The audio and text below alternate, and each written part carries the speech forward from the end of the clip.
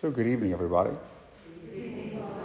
So we just finished with benediction. Why don't we go ahead, though, since our retreat's dedicated to Our Lady and the theme of Mary, let's pray a Hail Mary together.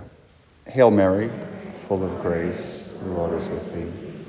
Blessed art thou amongst women, and blessed is the fruit of thy womb, Jesus. Holy Mary, Mother of God, for us sinners, now and the hour of our death. Amen.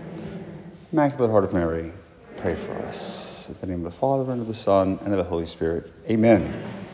So, once again, my name is Father Bryce Sibley. I'm a priest of the Diocese of Lafayette, currently living in New Orleans, though, teaching theology over at Notre Dame Seminary. It is wonderful to be back here, not only in Southern California with such great weather, but with the sisters and with all of you. It's been since July of 2019 that I've been here, so it really is a gift.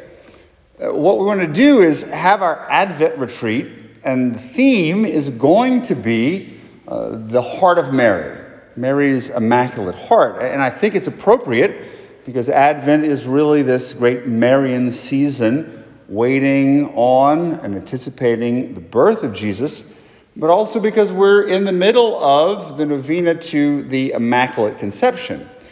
Most of what we're going to talk about over the course of the next several days comes as the fruit of my prayer, but also insights that I've received, let's say, over the course of the past several years from directees and friends.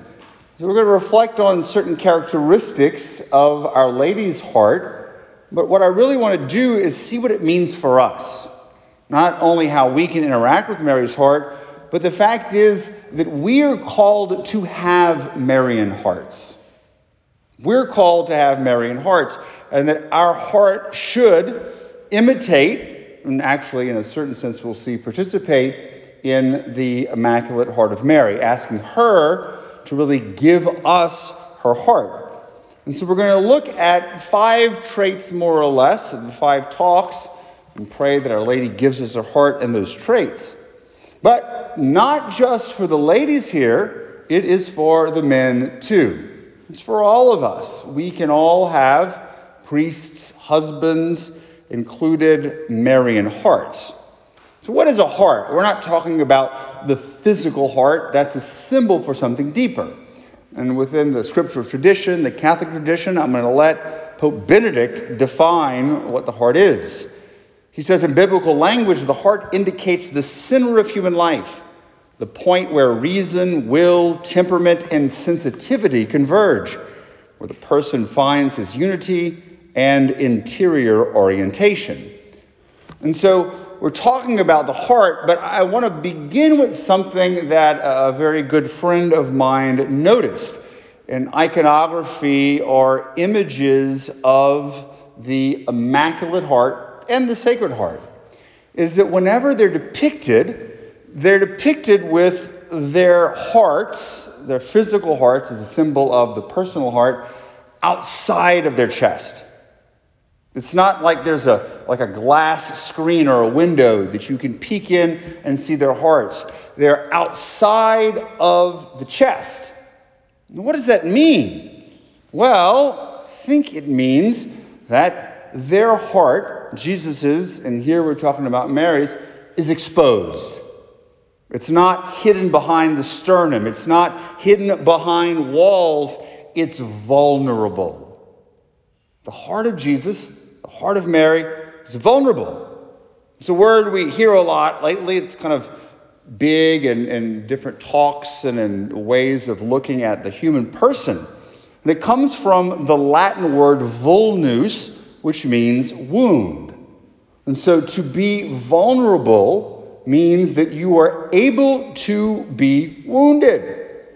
Guess how many people like vulnerability? None. Nobody does. Why? Because it hurts. To get wounded, you're hurt. Whether it be physical vulnerability, or here we're talking about more emotional, interior, psychological, or spiritual vulnerability. And so a lot of the times it's fear, driven by shame, that we don't want to be vulnerable. Quite often because we've been hurt before. And so we shield ourselves from being hurt again, putting up walls, putting up defenses, a force field, even bringing out arms to fight off the people or the forces that may come to harm us. And so basically what we do is we put our hearts back in our chest, go into hiding. This is what we do, or most people do, when they are fearing vulnerability. So we're going to talk about how if we're going to have merry in hearts, we've got to learn to be exposed.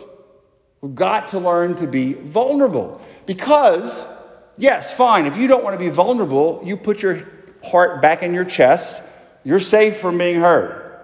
But you also can experience love. You can experience joy, gratitude, tenderness. It goes both ways. If you want to keep the bad stuff out, you're going to keep the good stuff out too. One of my favorite quotes about this is from C.S. Lewis. And he says, quote, "To love at all is to be vulnerable. Love anything and your heart will be wrung and possibly broken. If you want to make sure of keeping it intact, you must give it to no one, not even an animal. Wrap it carefully round with hobbies and little luxuries. Avoid all entanglements. Lock it up safe in the casket or coffin of your selfishness. But in that casket, safe, dark, motionless, airless, it will change. It will not be broken. It will become unbreakable, impenetrable, irredeemable. To love is to be vulnerable." Unquote. So, if we are going to love, we're going to have to bring our hearts outside of our chest like Mary. And yes, there is a great risk in that. Because so often, over many, many years, sometimes over decades, we've built up walls. And it's hard to take those walls down. And so we could do our own work, but it's really going to be Jesus who's the one who's going to have to take down the walls, and asking him to bring those walls down. Or, someone pointed out to me this week, if you've got your guns out, if you've got cannons and turrets, not just battlements, then the Lord's going to have to disarm you, to take the guns away, and so that we can let him in. Now, this is for us. Mary didn't need this because she was sinless. She didn't have walls around her heart. She didn't hide like Adam and Eve did. So because of her sinlessness, her immaculate heart is always exposed, always outside of the chest, always vulnerable. And so that's why she's able to love so well. Love people and transform them. Jesus, Joseph, John, and the other apostles. But in doing so, she's taking a great risk. And that risk is to be wounded, to be pierced by a sword. We all know this. Mary's heart was pierced by a sword. It experienced pain. It was wounded. And this, of course, goes back to Simeon's prophecy in Luke chapter 2. Quote, "This child is destined for the falling and the rising of many in Israel, and to be a sign that will be opposed, so that the inner thoughts of many may be revealed, and a sword will pierce your own soul too." Your own soul, your own heart. And this is the root of our title of Mary as Our Lady of Sorrows. She shared in her son, Jesus' suffering, whose heart was pierced. Now, in iconography, we traditionally say Mary just didn't get one sword, she got 7. The 7 sorrows of Mary. Which means what? Throughout her whole entire life, although she had great joy and she experienced the luminosity, she was pricked all the time. All the time. Almost no respite from this suffering, from the sword piercing her heart. Now, this could be the part of another retreat that we do. I was talking about this with someone who is very wise and spiritual, And she brought up the connection between the 7 swords that pierced her heart, the 7 sorrows of Mary, and for those who know about inner healing work, the 7 core wounds, that supposedly we all have these 7 core wounds that we all experience. Now, granted, I'm not going to get into all of this, but I think it's interesting the connections that she made. Simeon's prophecy is powerlessness. She's powerless to stop this from happening. The flight into Egypt, the core wound of fear. The loss of Jesus in the temple. Confusion. Where is Jesus? Where's my son? The meeting Jesus on the way of the cross is the 4th one, is hopelessness. Struggling, tempted to give up hope, although she never did. At the foot of the cross, experiencing rejection, the core wound of rejection with her son who's being rejected. When the body of Jesus is taken down, shame. A core wound of shame, of holding the body of someone, everyone is being accused, her son, of being a criminal. And finally, the burial of Jesus, abandonment. A wound of abandonment, 3 days without her son. And so there's one other one, though, that I've sort of been realizing, and last night the sisters were kind enough to invite us to go watch the Chosen Christmas special, and it brought up something that we don't think about often. The shame, the suffering that Mary experienced around her pregnancy. Remember, Joseph was the one, when he heard about it, wanted to divorce her quietly to save her from shame. Now, there's all kinds of reasons what motivated him to do that. Most will agree, I think the way is that he understood, he believed what Mary said, and sort of feeling unworthy, he wanted to step away. But the fact is, the way that the timing worked out, people would have talked, because Mary and Joseph weren't married yet. What's going on?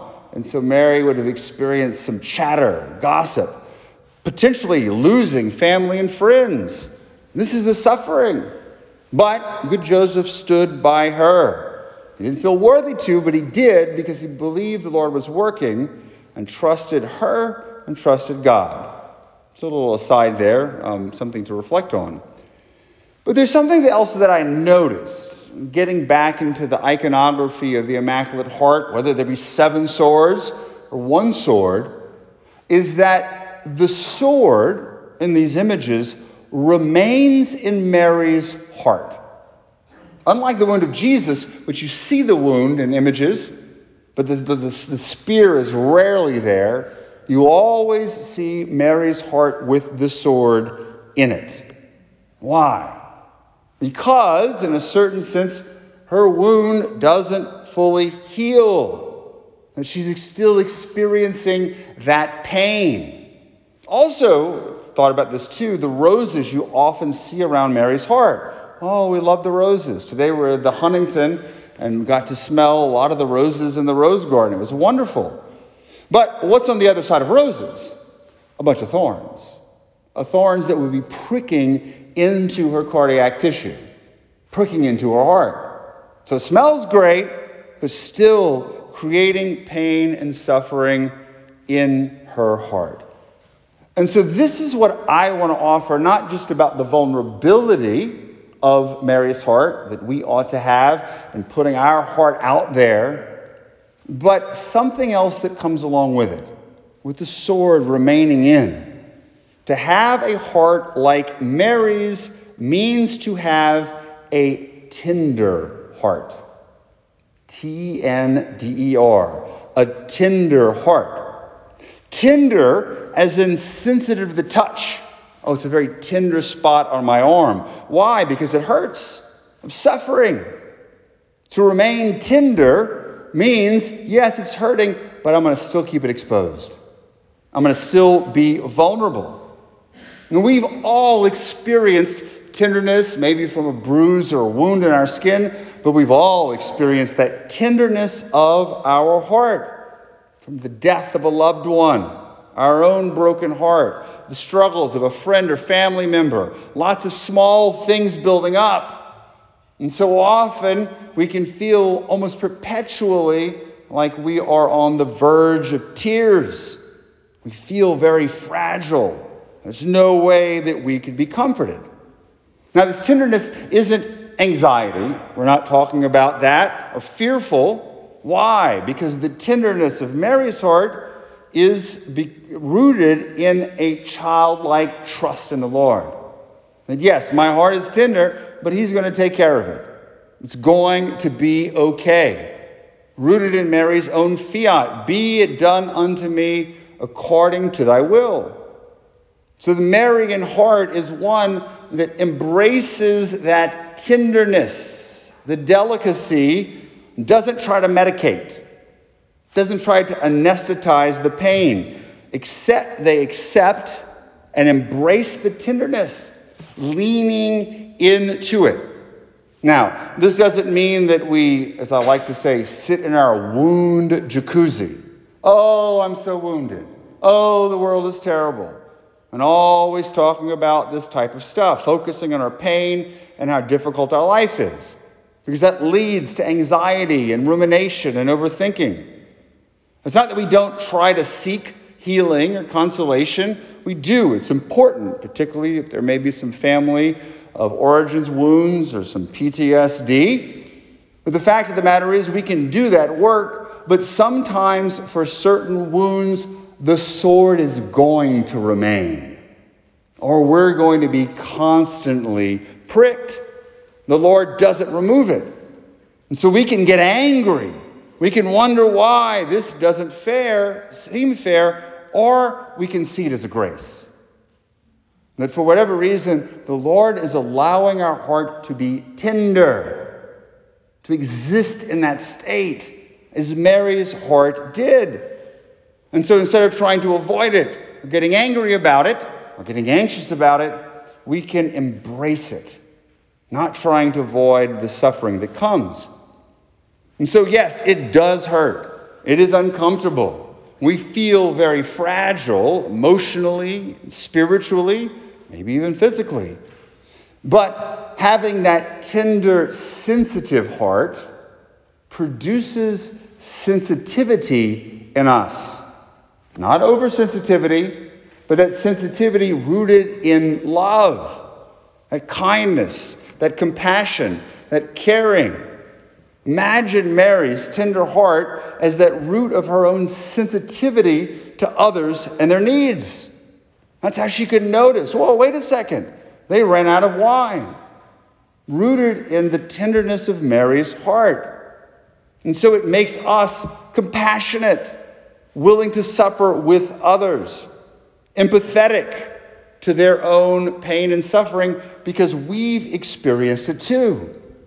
And so that tenderness of sensitivity becomes a sensitivity which is that tenderness we show to others, rooted in the own sensitivity of our hearts. Pope Francis has talked a lot about tenderness, and there's so many different quotes that I could give. I'm going to give you one. He says, quote, "The evil one makes us see and condemn our frailty, whereas the Spirit brings it to light with tender love. Tenderness is the best way to touch the frailty within us. Pointing fingers and judging others are frequently signs of an inability to accept our own weaknesses, our own frailty. Only tender love will save us from the snares of the accuser." Unquote. And so what is this? This accepting of the tenderness of our heart is accepting our humanity, our weakness, our frailty, our childlikeness, the fact that we can't all do it ourselves and we must be dependent upon the Lord, which also then creates the tenderness and that sensitivity to others. But is this easy? Not at all. It's especially not easy for guys. Because men are tough. We don't like to be tender. We have our testosterone. We've got our masculinity. But this applies for us too. So how do we do it? How do we lean into this tenderness? Well, I'm going to propose that we look to Mary at the foot of the cross, at the height of the sword piercing her heart, when her heart was the most tender. What are some of the things that we can see there that derive on our own lives as Mary hopefully begins to change our heart, that we can see in our own lives, to open it up when we do feel tender, to have a more Marian heart. The first thing is this: don't look for answers. Why is this happening? I demand to know why I'm suffering. How does this fit into everything? Trying to understand. Often when we try to understand something, we're actually trying to get control instead of allowing the Lord to run the show. And so Mary had to do this too. She had faith. She was the great believer, and she went through a tremendous darkness in her own life. And Cardinal Ratzinger has written beautifully about this. He says, quote, "Mary is the great believer who humbly offered herself to God as an empty vessel for him to use in his mysterious plan." Empty vessel is going to become important later. Without complaint, she surrendered control of her life. She did not try to love according to human calculation, but put herself completely at the disposal of God's mysterious, incomprehensible design. All she wanted to be was the handmaid of the Lord, the instrument, the servant of the Word. Therein lies her true fame, that she remained a believer despite all the darkness and all the inexplicable demands God made on her. Blessed is she who believed, even when this faith became a sword that pierced her heart. This is the real reason for her greatness and her being called blessed. She is the great believer, unquote.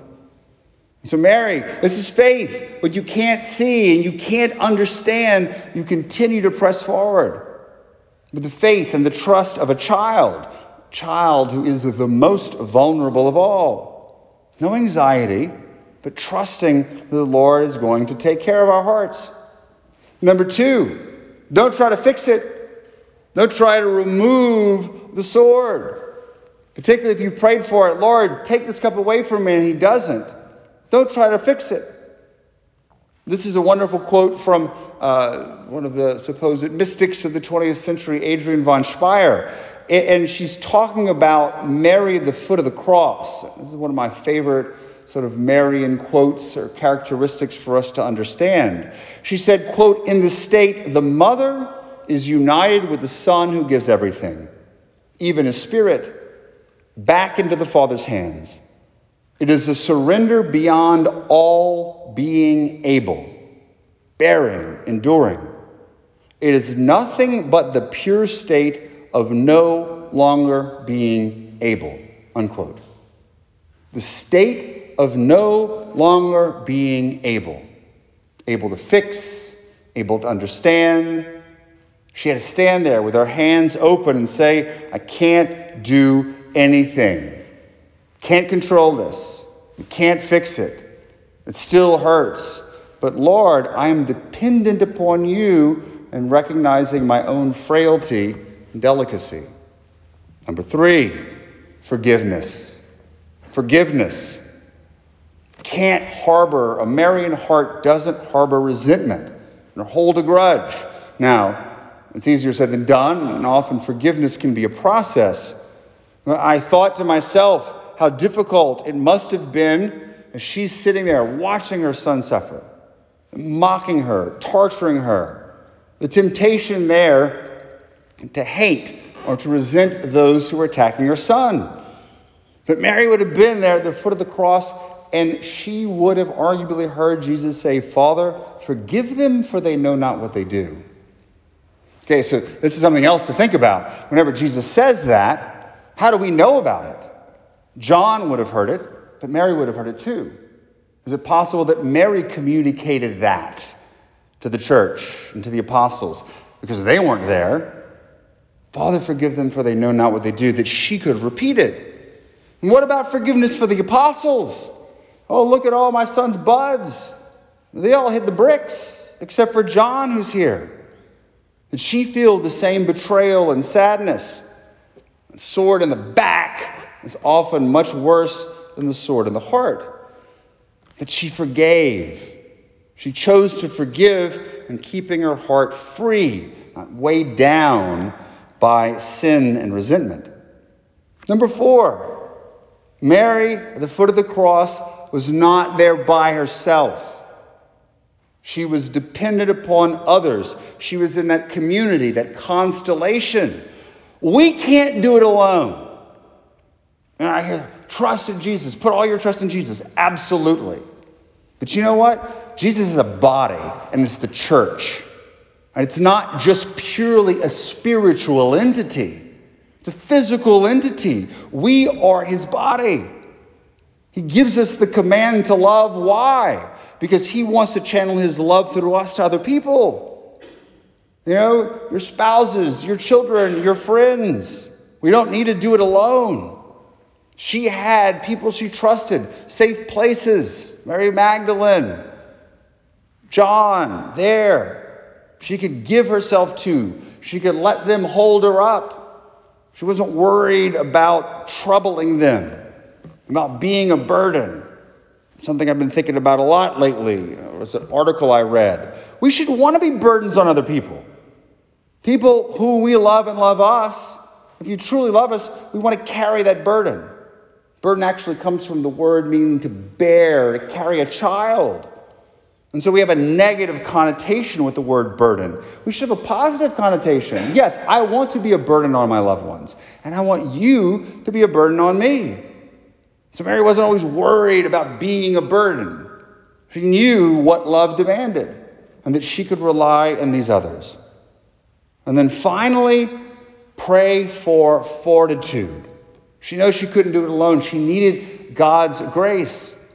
That grace of fortitude are also called courage. What is the root word of courage? Heart. The strength of heart. And so, to have a Marian heart is a tender heart, but not a weak heart, not a weepy heart, but a courageous one. Able to stand at the foot of the cross. It takes great courage to lean into the suffering. We also can remember that whenever we are hurting, whenever we're feeling tender and frail, our heart is exposed, or maybe even feeling shame, that our heart is so exposed, that we're not alone. That Mary is there with us as she was there with Jesus at the foot of the cross. She doesn't abandon us. She doesn't give up on us. As a mother, she's always there. And her presence is the most consoling. It gives us the most solace because she's experienced the most pain. She knows what it's like. Her heart is the most tender. Hans Urs von Balthasar, one of the great theologians of the 20th century, said, quote, "It is the greater suffering that hides and thereby consoles, not with soothing words, not with promises that things will get better, but simply because the more profound pain as such goes on giving praise, and not only now does so adequately, just as from a broken jar of ointment comes a stronger aroma." So the bigger jar that's broken, the greater aroma is going to come. The bigger the pain, the more it can encompass the smaller pain. I'm going to talk more about that tomorrow. Imagine the consolation it was for Jesus to have Mary there at the foot of the cross. Imagine the consolation.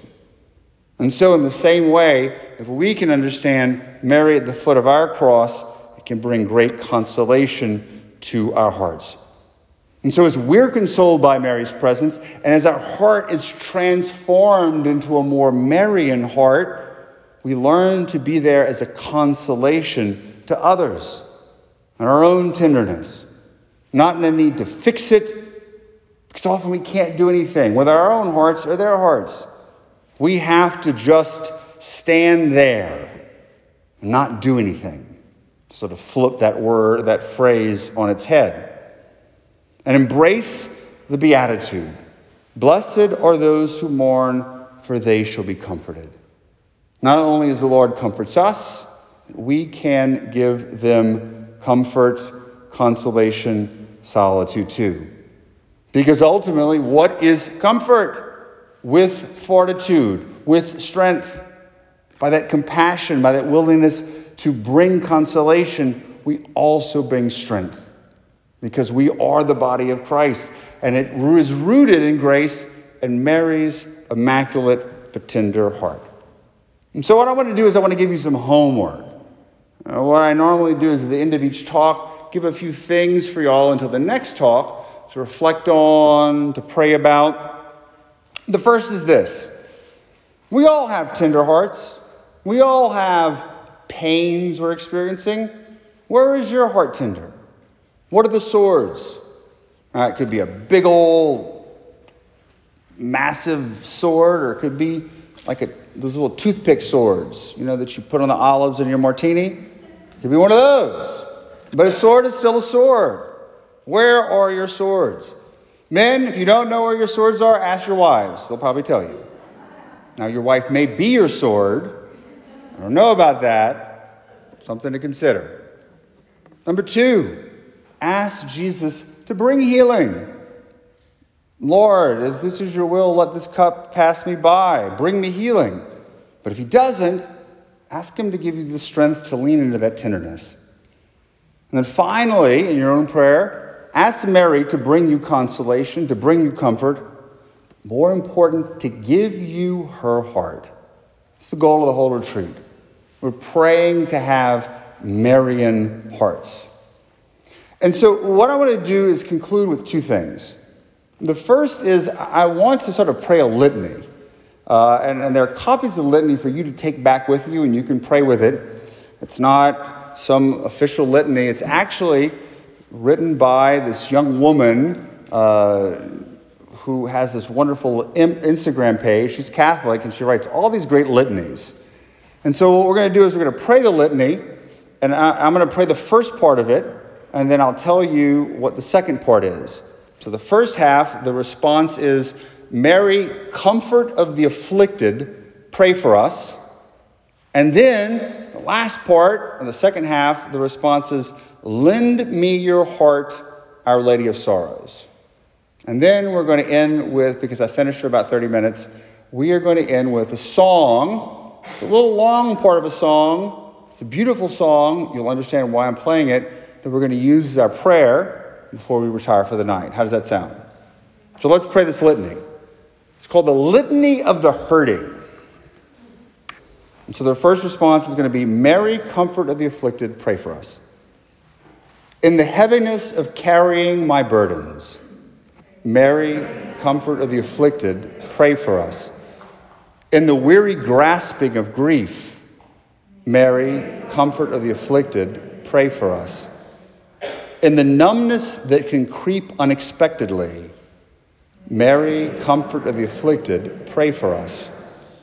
And the wondering if things will always be this way, Mary, comfort of the afflicted, pray for us.